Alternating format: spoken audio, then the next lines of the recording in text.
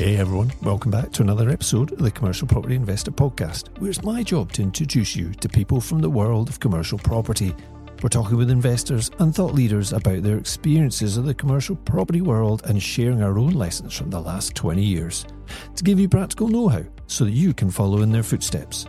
If you've ever thought commercial could be your next step, but it just seems too confusing and opaque, then you've come to the right place. There are so many exciting opportunities in this dynamic sector, and I'm looking forward to pulling back the curtain and sharing them with you.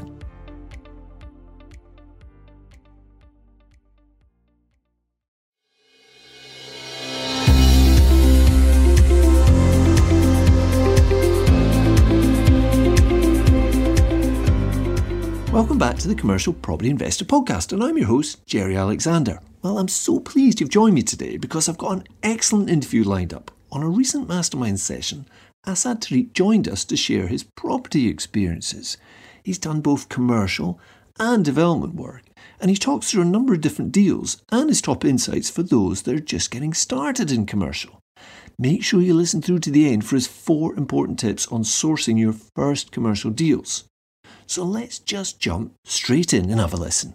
Welcome, Assad. Thanks so much for joining us on the Commercial Property Investor Podcast. It's great to have you on the show. Thank you. Nice to be here. Super to have you. I've been looking forward to this because when we met, I realised pretty quickly you've been doing lots of different types of development, not just in commercial, but also in resi. Yeah. I know you've got some interesting stuff to share with us. So if you could maybe just tell us right now what's going on, where you're at, and then we can go back to maybe a little bit earlier on, because what I like to do on the podcast is go through some of the things that people have experienced / felt as they've gone through it, because a lot of the challenge is in our own heads, isn't it, with this stuff. So maybe you could just tell us quickly what sort of projects you're working on right now. Yep. So at the moment, we're working on mainly serviced accommodation units. So we are in the process of looking at units in Glasgow, Edinburgh, which are going to be full serviced accommodation. So automated systems. So you're going into the hotel or into the apartments. There'll be like a block of 8 or 10. So we aren't doing single serviced accommodation units. It's like blocks of 8, blocks of 10. So we're working on that in the Central Belt right now. The reason why I started this one was because we've done new builds over in Isle of Skye. So two holiday homes which we built over in Isle of Skye just last year, which were really, really like top of the range ones just outside Broadford. So from there, we've kind of got that buzz of getting into service accommodation. So it's a new avenue for us, and we've been working on that for a while now, which is, I would say, probably now about a year we've been into the market now. So we've got the full system ready, we've got the company ready, we've got the full setup and all the registrations that you need to do for your compliances for serviced accommodation. We've built them from the scratch, so we've built them from the ground out as well. It's just a matter of now getting one that we can get onto our system. So we're working on that at the moment, trying to grow the service side of the business.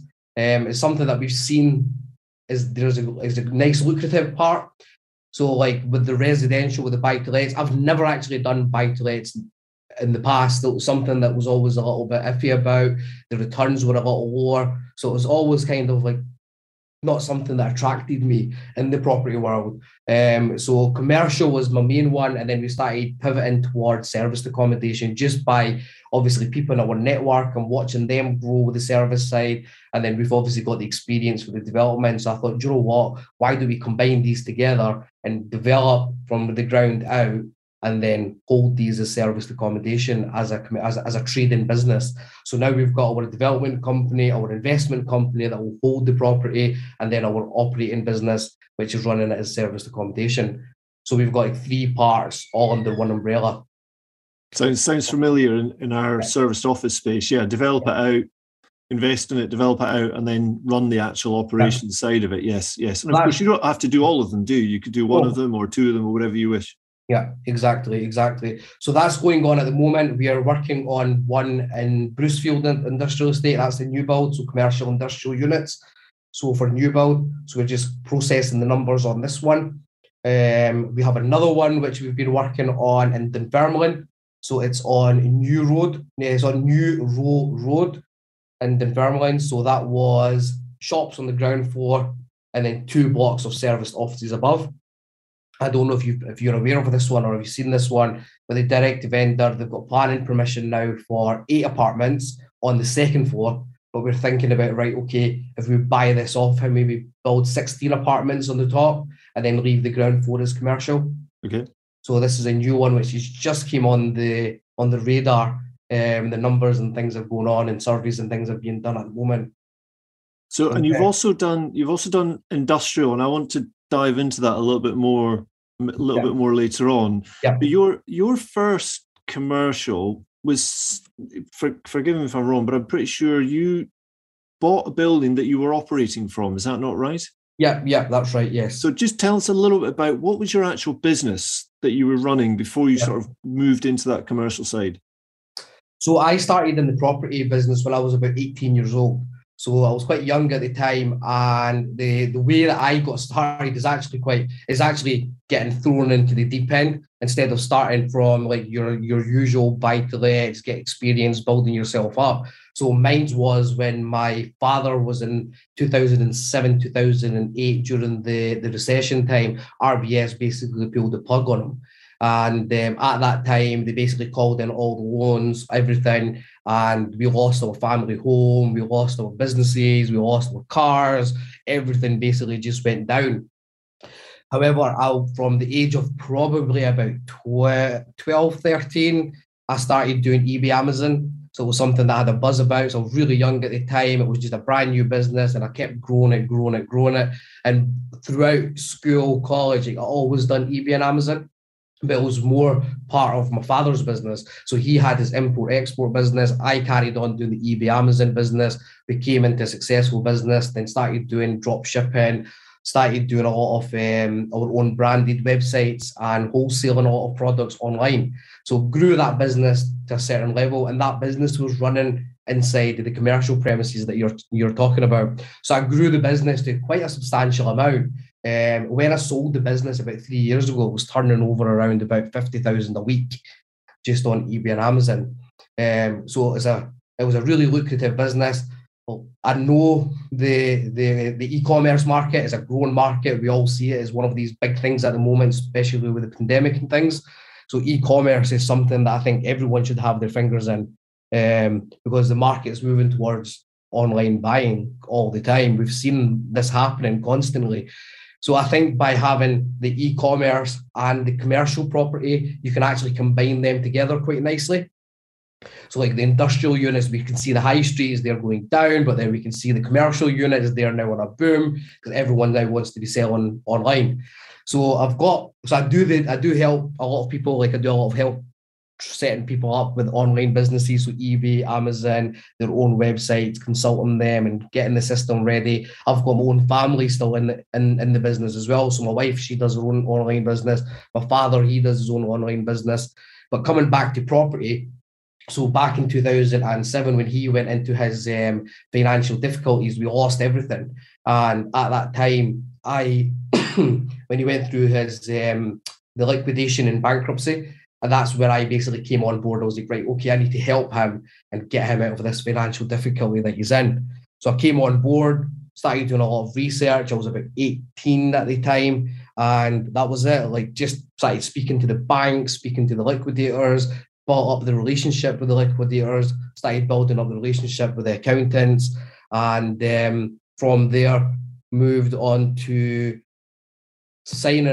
speaking to RBS's global restructuring team. So the GRG with the background, the back end. So at 18, I was dealing with like liquidators and all these kind of people. It was crazy at the time. Like, thinking back now is actually quite scary. But because of even though I was thrown into the deep end, I wouldn't have learned everything that I've learned because I've been through it all myself now.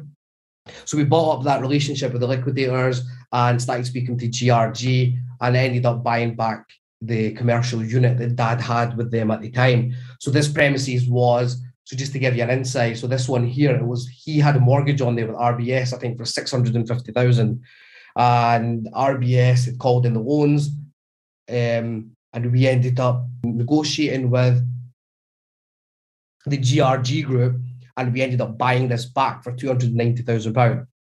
Right. So that was like a big cha-ching moment for us. Ended up buying the same premises back, 290,000. And obviously, when I bought the unit, I just came into the business. Like, so for me, I had the online business running, but then we took over the warehouse, and the online business couldn't carry on paying for the whole premises. So when we bought the premises back, I was like, right, okay, the rates on this unit is £42,000 a year or £44,000 a year. So at that time, the whole mindset which was running was, how can we reduce our rates so that it's more cost efficient for us to get this business. So we've got the online business. There's a little bit of sale coming in from here, but we can't put too much pressure on this business because there isn't that much profit here at the moment. So I was studying at the time and running this business. It was turning over a decent amount of money for what it was at the time, but it couldn't afford to pay a rental for the premises and then carry on paying the rates. So at that time, we got a rates assessor to come in, and the rates assessor came in and he goes, look, why don't you split the unit at 10,000 square foot? So that's what we done. Split the unit at 10,000 square foot. That then reduced the rateable value under the 15,000, which then qualified for the small business rates relief. And with everything going into on board, the rates were basically free. So there was no rates to be paid on the premises. We still had about 30,000 square foot, which was vacant. And because we had a wall in there and it was a vacant part of the premises, that was also qualifying for vacant rates relief. So by spending like 20 odd £1,000 and putting a wall in, splitting the electrics, we had saved ourselves like over £40,000 a year on the rateable value. The overall size was about 40,000. Yeah, it was about 40. It's about 2.5 acres is the site, and the actual build is about 42. I think it's 42,500 square foot. Yeah. So I mean, what we're talking about here, for those that aren't familiar with business rates in Scotland or indeed in the UK, is it's basically the property taxes, right? And in Scotland and the rest of the UK now, if you're not careful, you end up being charged for having empty space. So not only do you not have a tenant paying you income, but you also may have to pay the local government the privilege for having such an empty space. So it's really important to try and mitigate your rate. So basically the guy actually came in and said to you, you need to split this down, which is very helpful. Yeah. So what did you do with the other what did you do with the other 30? Yeah, so again, just taking on from what you're saying there, Jerry, it's all about your power team, isn't it? So yeah. It's about, it doesn't matter who you are. Like when you're in the commercial world, you need to make sure that you've got your right power team around you. So you need to make sure that you've got a rates assessor who's qualified and they've got the understanding about industrial and commercial premises. You've got the right accountant that understands it, because the amount of benefits that you've got in the commercial world, like you know yourself, your capital allowances, your R&D claims, your solicitors. So if you've got a residential solicitor, you don't want them to be doing a commercial lease for you, because it can just cause so many issues for you in the future. I'm actually helping one person, one of my mentees, and they've been in this position. They've signed up on an FRI lease, and it's been 3 years now they've been running the shop. And now the owner or landlord has came in, done a survey and went, we need a EICR certificate for the premises. And to get the EICR certificate, they need to upgrade all the electrics, they need to get everything up to standard. And he's like, well, you gave me the premises in that state, so like you should be fixing this. It's not my problem. But but when he showed me the lease, I'm like, no, I goes, you've signed an FRI lease, like you need to give this back in the right order, even if it wasn't working when you took it over. Yeah. But the reason that he's in this situation is because he used a residential solicitor for residential houses. So he's looked at the lease. Yeah, that's fine. It's a standard 5-year lease, FRI lease, sign on the paper. But what he should have done was use a commercial solicitor who's going to go in and put in a schedule up front, like what the condition is, how the property is at the moment, so that if this problem ever did occur, they had their backup behind them.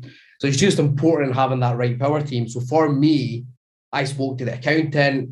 I understood how the rates work, spoke to a rates assessor. So the council have their own rates assessors who will come out like the Lothian board, the valuation board.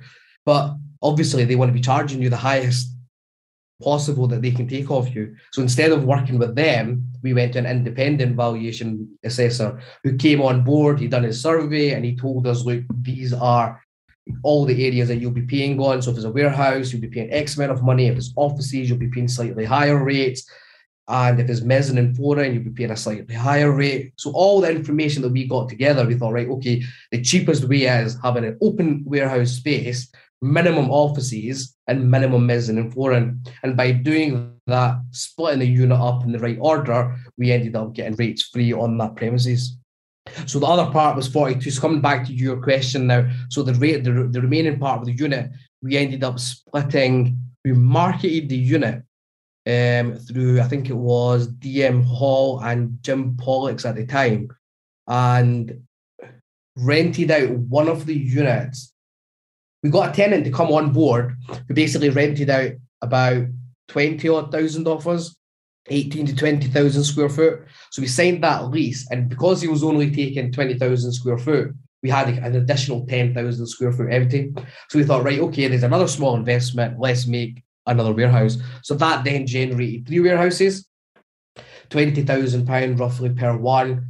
Got the tenant who signed up the FRI lease for us for about 10, I think it was like a 10-year FRI lease, £50,000 a year. And as soon as it went on the market, the final one, like the 10,000 square foot unit, as soon as that went onto the market, within a week, we had a tenant taking over this one as well. So we were like, okay, so this is 10,000 square foot. That was about £3 a square foot. So we had £30,000 a year coming in from them. The bigger unit had £50,000 coming in from them. And then obviously, so we've went from paying £40,000 a year rates and running our business from there to saving that £40,000 and having an income of about 80 grand per year. So for me, that was like a cha-ching moment. I was like, right, okay, do you know what? This is good. This is exciting, right? And that's where I got into the commercial. And that was like, for me, that was my first property that I'd ever bought. So a lot of people, like I was 18 at the time. So when I went to the banks, I remember RBS closed our student accounts. So I had a student account, and they basically, because we were living at the same address, they closed our student accounts as well, right? And when we went to Lloyd's and all these banks, everyone were just like, no, we're not touching this. It's too risky. But we ended up going to, I think they're called Together Finance now, but I can't remember what they used to call Freedom Finance. It was, I think, in the past. So that's what they were known as before now, which they are Together Finance. Challenger Banks, we went to them. They took us on, gave them a business report, business plan. This is what our plans are. This is what I want to do. They'll split the unit up. We can get the rates down. This is the research that I've done. I can get rental income coming in from here. Took it on, high interest rate. And after about, I think it was about 18 months, I was into the loan, ended up building that relationship with the Bank of Scotland. So now we work with Adam Rintoul. So Adam was one of the top commercial bankers in Bank of Scotland. So like at his level, there's maybe like 2 people in Scotland. So Adam, we started working with him. At the time, he was a standard banking manager, and now obviously he's worked himself up, and he's like one of the top managers in Bank of Scotland. We've built that relationship up with him, so we've got that connection with him. He took us on. We got the warehouse revalued. The valuation came in about 500,000 at the time. So I bought it for 290. Within about 18 months, revaluation came in about 500 odd grand. So we refinanced it. So that's all based on the income change. Did you have to spend much on it? At this time, it was about 60 to 80,000. So for putting in a wall, the toilets, fire alarm, emergency lights, were probably about 20,000 per unit. And did you put in toilets in each unit or just as a communal area? Are they all really very much independent units now? Independent units. Every unit's got their own roller door, entrance, fire exits. Obviously, you need to go through planning and building control. So we went through building control. We got all the approvals and things in place for that. So the emergency lights you've got, fire alarms. Intruder alarm isn't compulsory, but it's something that we've put in every unit. It's just like a golden, like a little pulling point for them just to come on board with us. And then you've got your roller door and your lights. So all the electric. So we have to split the electric. So we sub-meter each unit as well individually. And so it's not major work. Like when people look at commercial, they get scared. They're like, oh, it's commercial. I don't know. It's a big investment. It's a big risk. But to be honest with you, splitting a larger shop into a residential house, like I've done conversions from commercial to residential, the amount of installation and soundproofing that they want done is just ridiculous, right? Whereas with a warehouse, it's just a wall. Yeah, a 60-minute wall, so it's like double sheet plasterboard either side is sufficient. Or you could go up with a concrete block wall and then plasterboard at the top. So the actual work which is involved is a lot less than what's involved with commercial conversions. What did you do on the utilities? Did you split them up? Yeah. So put in separate ones? this is the start. So with this one, we ended up getting a bad tenant. So the £50,000 a year tenant was not a good tenant. Their free rent period finished, and they ended up not paying us rent. So we went through all the legality to try and get them out, got them out of the unit, and we thought, right, okay, what are we going to do here? We are losing money and they're not paying us rent. How do we get this fixed? So the first thing that we thought was, why do we split the unit into another unit? See if we can split this to another 10,000 square foot and see how it goes. So we ended up advertising on Rightmove Commercial, units available from so one bay would work out about 2,500 square foot. Yep. So we basically advertised from 2,500 square foot up to 20,000 square foot units available. So this was like after the refinance and everything had been done. There was a little bit of rental income coming in at the start, but then it all just like slowed down, and then they went through financial difficulties as the tenant did.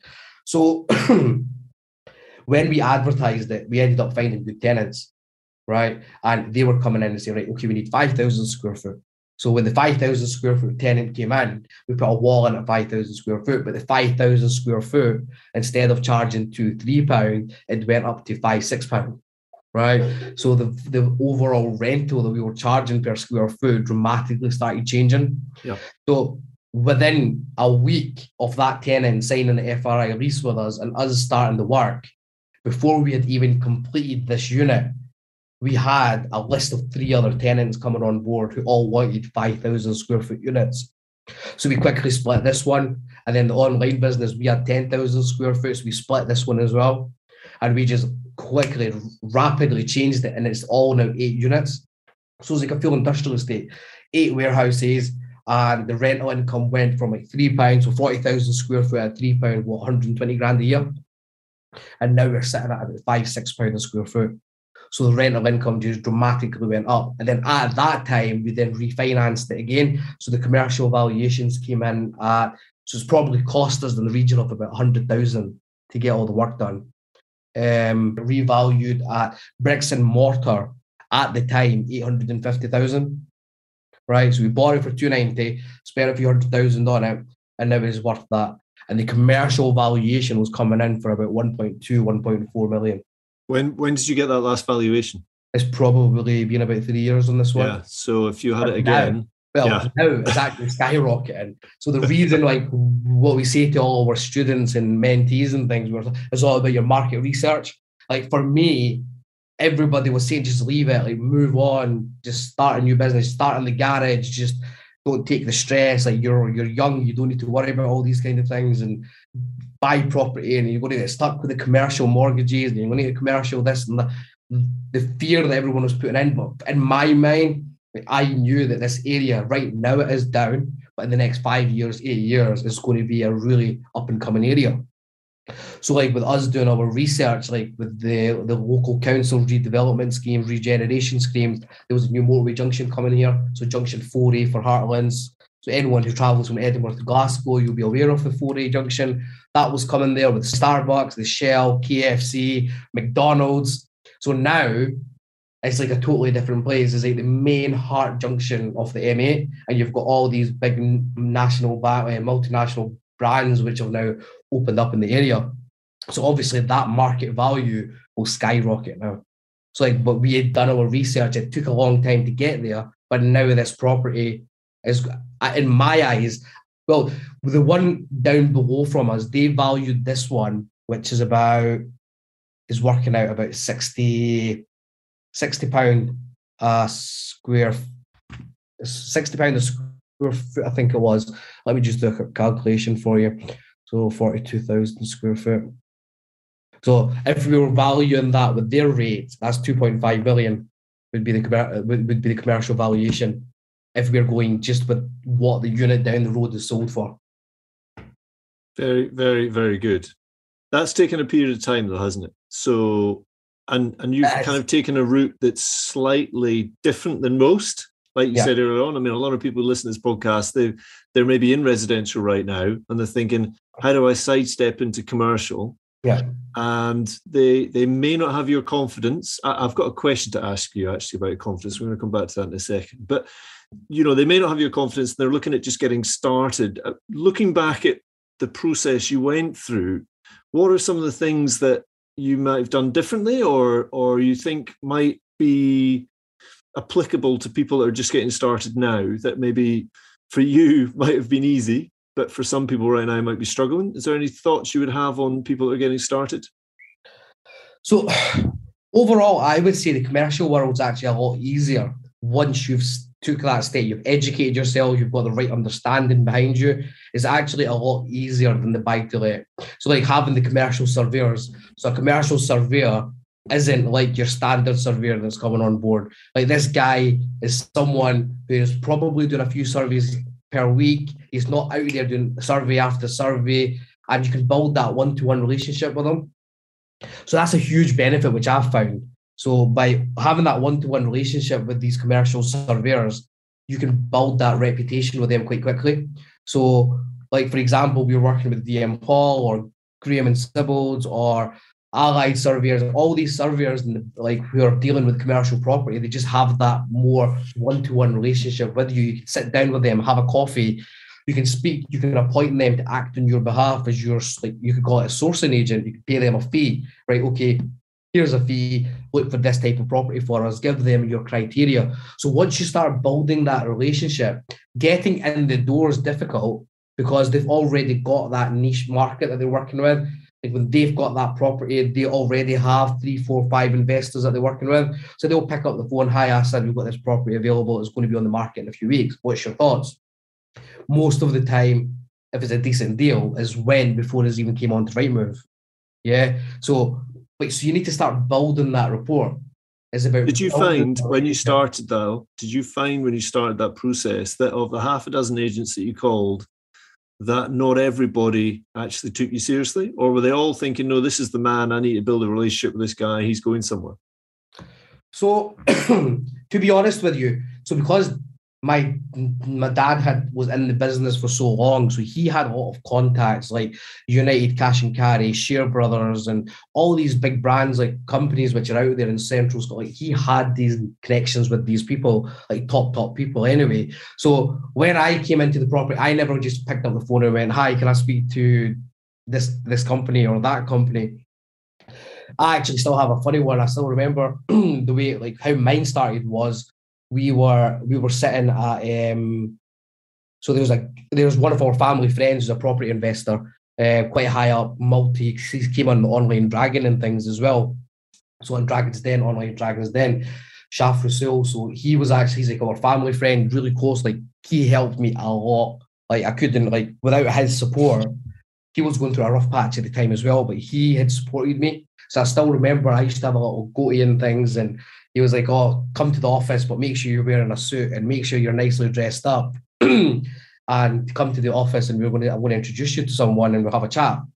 So I went to the office, sat down, and there's this guy sitting in the corner, never met him before, didn't know who he was. We just sat down at the table and we started chatting. So we were doing like online sales for like beds, furniture, and all the usual stuff that we were selling on eBay and Amazon. So I was trying to clear as much stock, the heavy stock that I had, so that we could try and invest in building the walls and try and get as much money recouped as we could.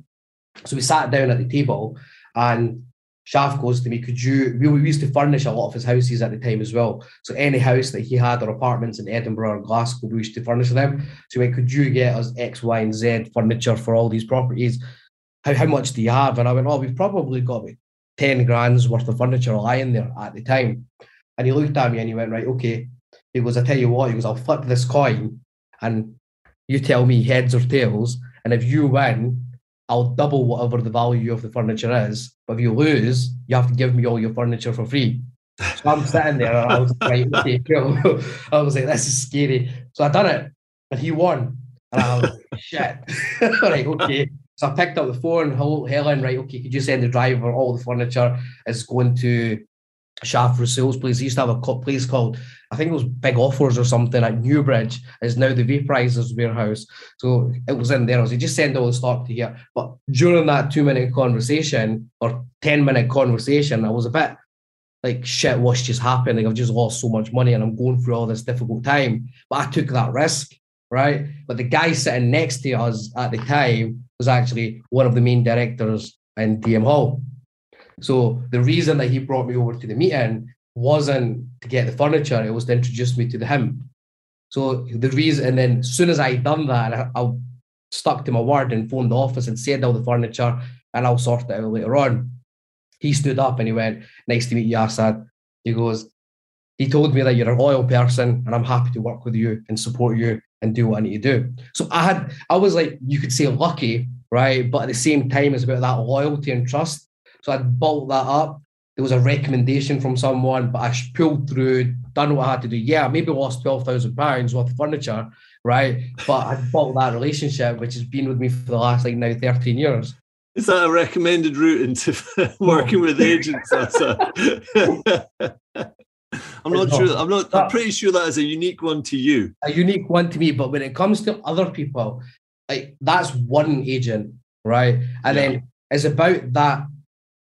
It's about building that reputation. So like when I'll give you, we've got like a real life example now. Like you've got Nick and Caroline, so they've bought their hotel and things that they're doing in Edinburgh town centre. So they've never bought off a commercial agent, and then they had spoke to me. We were chatting about it. Their agent was somebody that I had known. So when we were chatting, we had a conflict of interest. So I wrote an email saying, look, there's a conflict of interest, can't offer on this property. So the first question that they ask is, who's the conflict of interest with?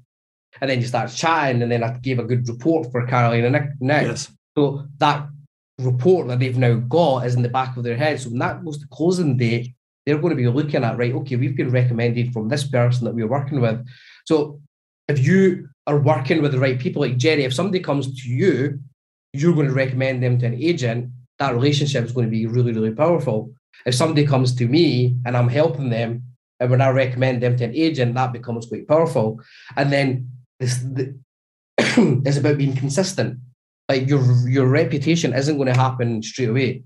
It's never going to happen straight away. It's about doing your viewings, putting offers in and pulling through. So if you do, maybe the first one might take you a while to get through the door. But after you've done 1, 2, 3, 4 offers, the agent's going to know, right, okay, this guy's serious. I'll start working with him. So it's just about building that reputation up. And there's nothing magical that you can do. It's just about, like, we're working in, when we started off in Isle of Skye is a really, really, really knit community. Like, they do not like outsiders at all. Like, they want to keep everything in-house. It's a really tight community over there. So like when we went to Isle of Skye to do brand new build developments, even the building merchants didn't want to supply us material because we were buying the material at probably a cheaper rate than what they were bringing it in for, right? So when we were going in and buying like 20 pallets of plasterboard, they couldn't even match the prices that we were looking at. So like it took a long time. So we had to build the relationship up with the people over there, show them that we're not here to steal your business, we're here to work with you. But now is the total opposite. We've got that relationship with all the people over in Skye now. So like we can go there anytime, start a new project, everyone knows you, you've built that trust, you've built the loyalty up. So it's the same with the commercial agents, accountants, architects, everything is about having that power team and building your relationship with them. So what you're saying is there's no quick fix, there's no silver bullet. You do have to go and put time into this and have patience with yourself as well as others. Don't give up at the first hurdle and think it's something 100%. To do with you. I did have a question about confidence. I was going to ask you, has your confidence ever got you into trouble? And maybe your gamble on the furniture is an example. Has there been any other? Because you've got super confidence, right? I don't know if you started out like that, but has it ever got you into trouble? Have you ever done deals that maybe, do you know what? Maybe I shouldn't have done that, or have you always managed to keep a measured approach to these things? To be honest with you, obviously confidence comes with experience, isn't it? Yeah. So without having experience, then it's difficult to have that confidence there. I think once you've got experience behind you, that confidence builds up. But I've been one of those ones, like, I'll take risks. And even if I'm like, right, okay, do you know what? I've done this, I still need to pull through kind of thing. I just make it work. Like, I don't know how. Like, it's just about like make the decision and then it's just make a decision. Make it right. So my theory is this: 2 exit strategies. As long as 2 exit strategies are working, you pull the trigger. So that's like my mindset. And if I'm sitting there, I could be sitting there with a phone calculation, back of a fact packet, do a quick calculation, and I'll be like, right, okay, that project can work. There's 1 exit, we can flip it on. There's a 2nd exit, we can rent it out. If there's 2 exit strategies, I'll put in an offer and I'll pull the trigger, try and sign up a deal. So like, that's the kind of way that I've got to now. So whenever, it was like, I wouldn't say I've ever made any mistakes, but I have pivoted during our process. Like, so we've never done buy-to-lets. But when I bought the houses, we bought a block of apartments in Bathgate, Westfield, and they were to flip. So the plan was, okay, we'll flip these on and take out a capital payment, take out some capital and use this funding to go and buy some more premises, buy land, do other developments. But we ended up changing this project to a build and hold. So we bought the project out, got it complete, we had funded it through Bank of Scotland, got the whole process complete, moved it to Aldermore on a 75% buy-to-let mortgage, and once the development was complete, pulled out 150,000 for the cost for the after paying off all your development loans and all the costs, pulled out £150,000 extra. That was for us for going on to the next project. Stuck it onto a 75% buy-to-let mortgage, interest only, and it was cash flowing about £2,900 a month. So I've never done buy-to-lets, and I've never actually wanted buy-to-lets. I've always been like builds or serviced accommodation or commercial property. But then I thought, do you know what? It's probably good to have that pyramid. So the pyramid of property, have your buy-to-let stable. Even though your commercial comes back down to here, it's still a rental income. So I thought, let's secure this pyramid at the bottom. So we held those properties, nice little block. Within about 2 weeks, had them all rented out, cash flowing, and touch wood, they've been great. They've been great little earners for us, and even through the pandemic, because we had split our risk throughout our portfolio. We had tenants like gyms, which had no income. They were totally closed during the pandemic. But then we had companies like transport companies in the sun of the year, and they were booming through the pandemic. Then you had your buy-to-lets, so we had good tenants. So again, they were paying all their money throughout the pandemic, and there was that good balance there for us. So even if one tenant wasn't paying, the other tenants would cover it. So even if the commercial premises were going down, then the residentials were there to support it. Serviced accommodation, if that was down in the tourism area, and then serviced accommodation in the working areas like doctors, hospitals, and near these, they were all booming. So it's great as you have time building up your portfolio, you can start moving into that diversity, can't you? Yeah. And I'm going to ask you about your thoughts on the current market, but just before I go on to that, if you could just give us a couple of thoughts or just give you a chance to think of numbers here. For those that are listening that are trying to deal with agents, just to go back to that, how many offers are you typically putting in before you get a deal? So that's the first question. And the second part is, how many deals are you looking at with agents? Yeah. The agents are selling you, it's not selling you, that agents are sending to you that you're actually spending time to look at, but saying, no, these are not for me. What I'm trying to get at here is what kind of volume are you going through to get deals? But equally, people that are starting out think, well, I don't want to go and see too many projects and then tell the agent no, because they'll think I'm a time waster. So it's just to actually give people just a bit of context around how many offers you're putting in, how many deals you're looking at that are coming through agents. Because I know that a lot of stuff you're looking at now does come through agents. And as you say, you've got yourself into that tier where they're sending you the deal before it necessarily goes to the market. So just what's your thoughts around that, Assad? So, see, to be honest with you, the biggest problem is when people start not focusing on their strategy. So you need to have that focus, that mindset, where I'm investing, what I'm investing in, and sticking to it. So if you're coming new on board, you don't want to be sitting there saying, I want an industrial warehouse, I want all the high street, I want to be building Starbucks and drive-thrus and Greg's drive-thrus. you need to like streamline it a little bit and focus on what do you want to be working on in the commercial side. So if you want to target the high street, then it's about only speaking to the agents about high streets, right? You don't want to be going to them and saying, I want industrial units, I want warehouses, I want land, I want everything that you've got. Because as soon as you do that, they're going to send you tens and thousands of deals, right? And when they deals start coming through, you're not going to have the time to go through them. So if you don't have the time to go through them and then you don't offer, and then the reputation starts going down, like this guy here is actually wasting our time. But if you go in with a plan and you say, right, okay, my focus at the moment is industrial warehouses. So I know that industrial warehouses are required, and what I want to be doing with industrial warehouses is buying them and splitting them. Or I want to be doing a lot of e-commerce. So how can we bring e-commerce traders into one premises and build this into a strategy?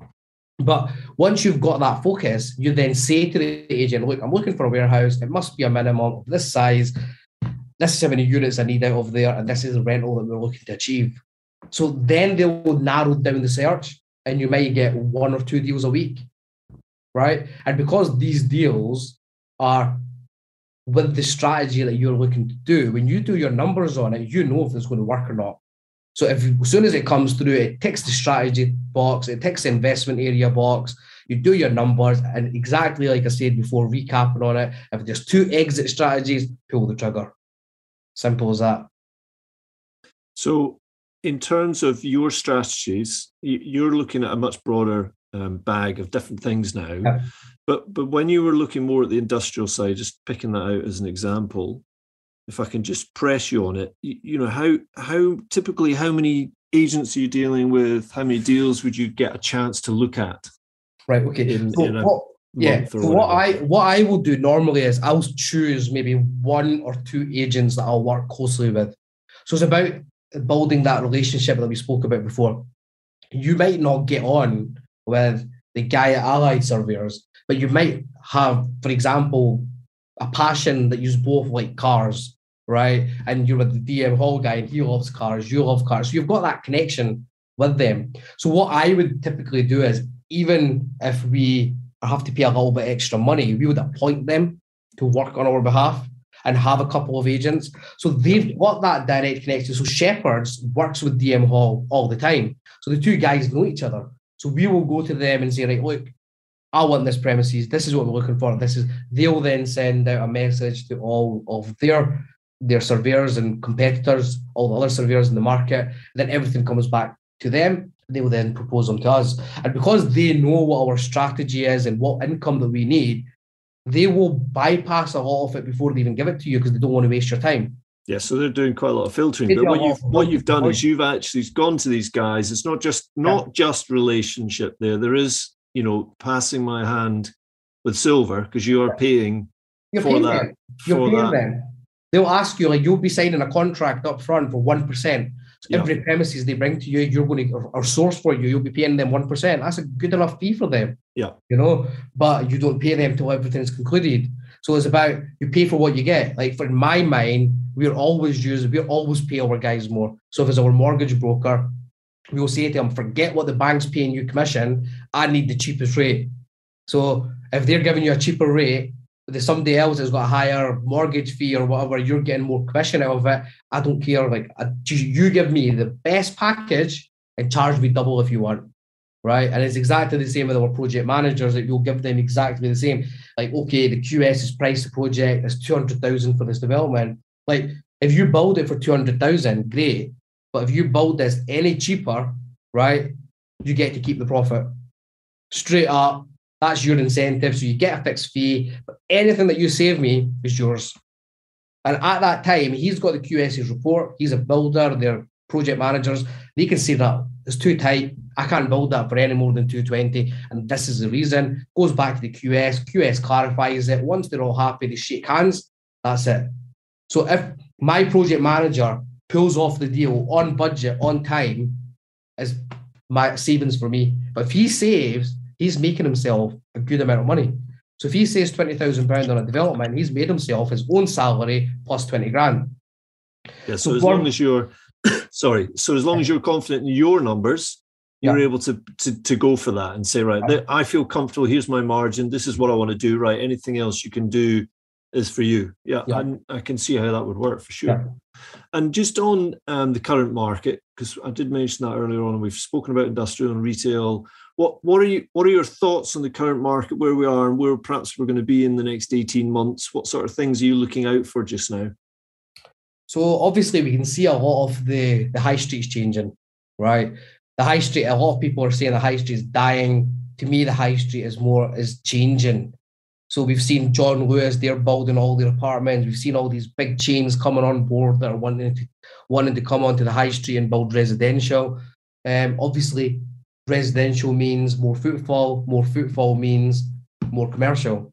So you can look at it and be like, right, okay, the market's dying and the high street's dying, but it's not. It's just evolving.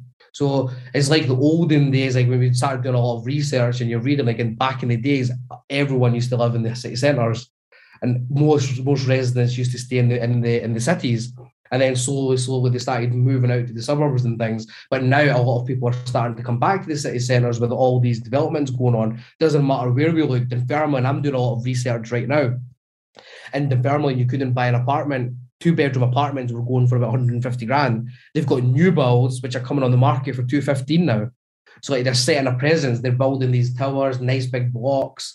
So the high street's changing, and I think if we work with them, we can actually take advantage of it. So what I try and do is I'm always looking to Amazon-proof everything. So that's like a term that I use quite a bit whenever we're looking at the high street. How can we Amazon-proof it? So what cannot be sold on Amazon, that's always going to be in the high street. For example, your hairdressers, you can't get your hair cut on Amazon. We need to physically walk in. Yeah, they haven't worked that out yet, but I'm sure it's coming. Yeah, and you've got other things such as you've got your dessert shops. So these dessert shops, they're opening up everywhere. Little franchises like Black Rooster, Peri Peri Chick, all these little people are coming onto the high street as well. There's a lot more of this going on at the moment. Food chains, Instagram food chains are becoming huge. So we're just looking at the trends, like what cannot be taken into Amazon and is always going to be in the high street. And then we're looking at the local area. Like, so if we're looking at an area, we'll be looking at, right, okay, is there a Starbucks in the area? Yes, there is. Is there a Costa in the area? No. Why is there not a Costa here? And then maybe look at approaching another coffee shop.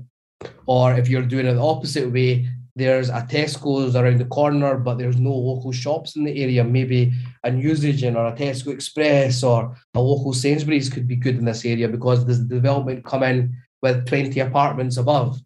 Right. So we are always looking at how the high street's working and how it can be beneficial for us in the future and now. So for me, it's always about Amazon proofing the high street. So as long as we can do that, I think there's always going to be a market for commercial. We've seen the shops, like local shops through the pandemic, all the businesses were dying down, but these local newsagents, their sales went through the roof. So people weren't traveling to the supermarkets and things. They started using their local newsagents a lot more. So their sales had increased by 25-30%. Whereas a lot of these high street stores started coming down when these local newsagents, their sales started increasing. So I think it's just about Amazon proofing your future, yeah. What's your thoughts on office space? You and I were talking about an office building not far away from us the other day. What's your thoughts on where office is going? What the requirements might be? But there's a mixed. I've done a lot of research on it, and when you're looking at the bigger companies like WeWorks and all these companies out there, like there's a huge increase back in the serviced offices, and I think it's going to be a new big thing again. I think people have worked from home. They've had that experience of working from home. You don't have the right desks. You don't have the right facilities at home. You've got children crying in the background. You've got dogs in the background.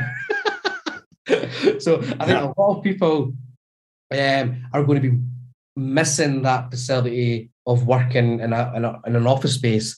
So I think service offices is going to be an up-and-coming market. And I think it'll be booming a lot more. I think this pandemic, the hard part is obviously with COVID and with the interactions of people, like this new variants now came out again.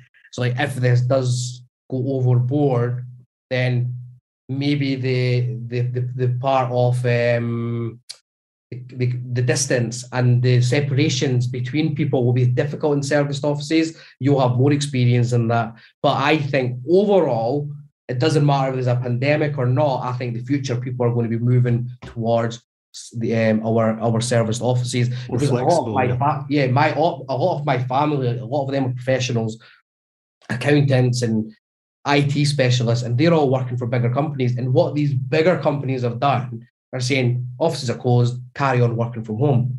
But if you're looking at the saving that this person's making, so I done a couple of calculations, right, just on our family. So they're saving on a bus pass or the train or fuel a couple of £100, right? And then that couple of £100 that they're saving is in their bank account, but they hate working from home because they've got distraction with kids, they don't have enough space. So if you can say to them, like WeWorks, here's a desk, come in whenever you want to use it, and they just pay a monthly subscription, right? So they could be paying £100 a month, but they've got that desk to go to, right? So they can go to work, they've got that desk, they're socially interacting with a lot of other people. So I think personally, service offices are going to be a big thing again, huge thing. Yeah, certainly we're certainly seeing our occupancy going up and up and up. And it is interesting to see some of those. I guess it's a new tranche of customers for us that are coming through that they're not paying the bill. The main parent company's paying the bill. Yeah. And they're coming in to do a viewing. And in the past, because of our market, the type of offer that we have, most of our clients paid the bill. Yeah. And now we have a lot more of them coming in now. They do the viewing and then they have to submit it to head office to get approval because head office per se is not so much there anymore, or they've changed how the company's working and somebody else is paying the bill. It's quite interesting to see. Yeah. And I'm seeing that as a new tier of customers as opposed to a replacement, because we never had the big corporates before. Yeah. Now, of course, if you're catering to big corporates, you're a big land securities or a big investment company, well, yeah, I can see why you might be slightly concerned that some of those large occupiers are going. But when you're maybe more at the entry level where a lot of our audience are, it's another tranche of new customers. It is an exciting place.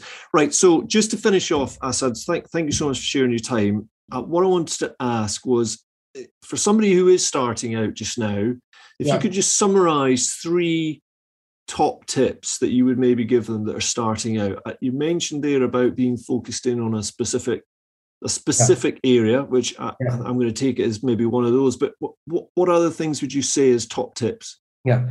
So if you're starting off, the number one is your investment area. Pick and choose exactly where you want to invest and focus on that area. That's the biggest one, because when you see a lot of people who are starting off property, they're on Rightmove and it's like there's national and there's no radius and it's just like the full area they want to look at. Narrow that search down. Focus on what you want to be investing in. So if you decide, right, okay, I want to be in Manchester, or I want to be in Glasgow, or I want to be in Edinburgh, just pick your area and start focusing on it. Start picking up the phone, making appointments with agents, and start getting out on the street face to face. So go out, meet these agents, book an appointment for a warehouse, go meet the agent. Once you've had a chat with them, come back home, do your numbers, meet another agent again. Keep building this reputation with them, repeat and rinse and repeat. Like we might be putting in 10, 15, 20 offers and every single one's rejected, but we're waiting for the offer to be rejected because we will then follow up after 2, 3, 4 weeks. So put your offer in. If it's rejected, don't be disheartened. Put it in an Excel, make like an Excel sheet with the properties that you visited, put all your address details in and follow up. So put a date in your diary that I'm going to follow up after 2 weeks. 2 weeks later, contact the agent again. So once they start seeing, oh, wait a minute, he's following up on his offers and they know he's serious, that's when they start contacting you back and say, right, okay, I've took your offer back. They've not accepted 400,000, but they would accept 420. So instead of the 450 they were looking for, we've had a £30,000 reduction in price. So it's about building that reputation with them. So get out there. Read personality books, really important, super important. How to Win and Influence People, really nice book. Read it, understand how personalities work. You need to really, really know that when you're going to meet the person, how you can get them on board, how you can get them to like you, so that they want to talk to you and give you as much information as you possibly can get of them. So I think that's really important. So build your relationships, focus on the area that you want to be investing in and what strategy that you want to be using. So if you're focusing on coffee shops and then speaking to the right agents that are dealing with coffee shops, because there's always one or two agents or one or two solicitors that are dealing with these. If you're focusing on pubs, right, rundown pubs, and you're converting them to residential, maybe start looking at bringing in local supermarkets to that area. These pubs have big car parks, they're nice areas, they already have a liquor license. So for people like Tesco's and Sainsbury's, all these type of people out there, they can go away and take that premises on for a retail store and they don't need to wait for a liquor license. So it's a golden nugget for you, which you can take away from here. So if you see these pubs and things which are closed down, approach them with a different mindset. Like, what can we do to keep this as commercial instead of moving this back to residential? Like going in for planning for a pub into residential, they need to make sure there's not another pub in the area. There's a certain amount of space for people to go out and drink. Whereas if you're changing this pub into a commercial shop, planning all of this as well. So I think we just need to focus on one type of strategy and then start working towards that. That's the most important part. Fabulous. So you've said, focus on an area, focus on a strategy, build those relationships. And I know there'll be some listening saying, well, if only I knew which bleeding area to focus on. Yeah. But I think sometimes you just have to physically force yourself to pick an area. And remember, it's not all about finding a deal in that area. It's about working out how the market works. And what you might learn in that area will be invaluable, even if you don't invest in that area. Even if you just discovered, you know what, this area doesn't quite work for my strategy. I'm going to go and try. I'm going to take everything I've learned and I'm going to focus in on this particular area because now I know that it's going to work there. But if you don't actually focus on one area, like you say, and you stay with a scattergun approach, it's very difficult to pin anything down, isn't it? Yeah, definitely. That's the same for strategy too, isn't it? You know, you focus on one, learn lots, and then if it works out that's not quite the right one for you, well, at least you've worked that out now. Yeah. Pivot. Learn how to pivot. You're always going to have to pivot in life. So if something's not working out, you can slightly tweak it and do something else. So you don't have to totally change your strategy level, but you just pivot. So like for us, we went from building new builds to selling, and we thought, do you know what, we can hold this, pull money back out, and then rent these out and have a cash flow coming in. And then there's a capital gains as well happening here as well for us. So we're looking at the long-term approach. So we're building that cash flow up monthly. So before it was building the capital. Yep. So I think another point that I can give you, like start with the end in mind. What is your goals? Do you want to build up a capital pot or do you want to build up a cash flow? So I had one of my mentees who was we had a chat the other day, and she's 62 and she wants to leave a nice property business portfolio for her grandchildren so that she can have £2,500 a month for her kids. That's all she wanted. £2,500. I thought it was so sweet. I thought, right, £2,500 a month, right? Okay. So she started going through her deals that she was looking at. And I was like, right, okay, so it was a pub and shops conversions, and they were great, don't get me wrong, but we came back down to, I was like, you don't need capital. This is an 18-month project.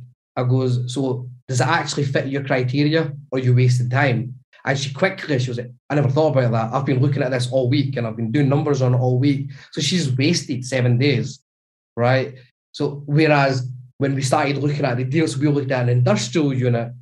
And she was like, right, okay, I need something which is, I don't need to worry about it. It's hands off. Once it's done, I can sit back and enjoy the income coming in. Yeah. So we then I was like, right, okay, so how can we do that? Social housing, right? Or an FRI lease being put in place with the council, or, and she was right, okay, so a FRI lease. So we were like, right, okay, so for an FRI lease, who's going to take on long term? So we then started looking, right, okay, so you've already chose your area, Kent. So we started searching in Kent. And when we started searching in Kent, there was industrial units and the rent was coming in £3, £4, £5 more than what I had even expected per square foot. So we started looking at the rentals. And then from there, we knew, okay, there's a rental market here. And then we started focusing on what's available to buy.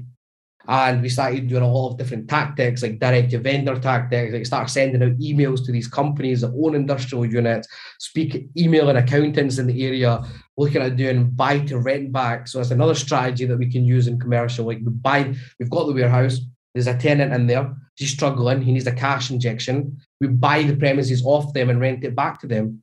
So we've bought the premises, we've helped someone out. It's a win-win-win situation. So we've now took a tenant who was struggling and injected them with cash. They then rent it off us for the next 5 years. So the benefit that we've got is they're saving, they can claim back all the rental payment of the corporation tax. They've got a cash injection of a couple of £100,000. They don't need to move out of the premises. So such an amazing strategy that people don't think about, but there's people out there that are struggling to keep their company afloat. So we started looking at all these different strategies and with one premises, we looked at the numbers, put all the pricing down, the square footage down. And once that was cash flowing about £5,500 a month, right? So we've done the numbers again. And then it was still £5,500 a month. Then we've done the numbers on maximum and it was like £7,500 a month. And then she's like, so it's at £7,500 a month. Like she targeted in the next 2 years to get to £2,500 for her grandkids. So one property, right, could actually get her there so much quicker, like double. That particular property may or may not go up in capital value, but it's the cash flow. It's like you say. Yeah. So really, then you've added an extra one in there. So focusing on an area, focusing on a strategy, build relationships, and work out whether you're after cash flow or capital. Of course, you can have both, but not necessarily to the heights that you want of one or the other. So that's brilliant. Thank you so much for that session. There's been lots of interesting areas we've gone down, and I would like to ask a few more questions, but I need to round it off here because there's so many different things we could talk about. But let's just finish off with, where can people find you? You know, can people find you online? What's the best places to look out for you? So I'm on LinkedIn, Assad Tariq, so ASAD Tariq, Tariq.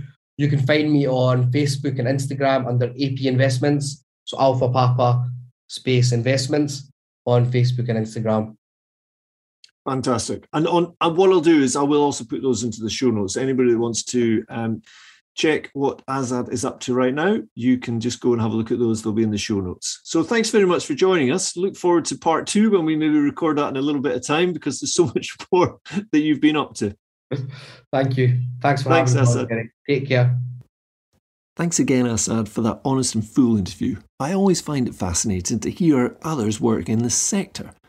Assad was kind enough to share lots of tips and insights throughout that interview. I hope you enjoyed it and will take some of the ideas we discussed to implement on your own commercial journey. Now, can you believe it's December already? Before long, we'll be into another new year.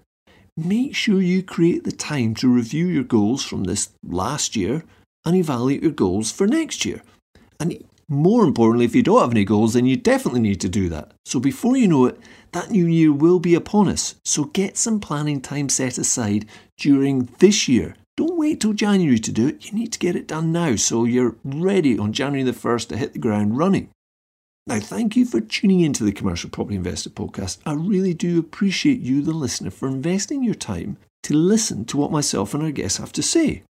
So if you're wondering what to get me for Christmas, then please take a moment to have your say by either sending us a direct message with some feedback or jumping onto iTunes and leaving us a podcast review, or both, of course.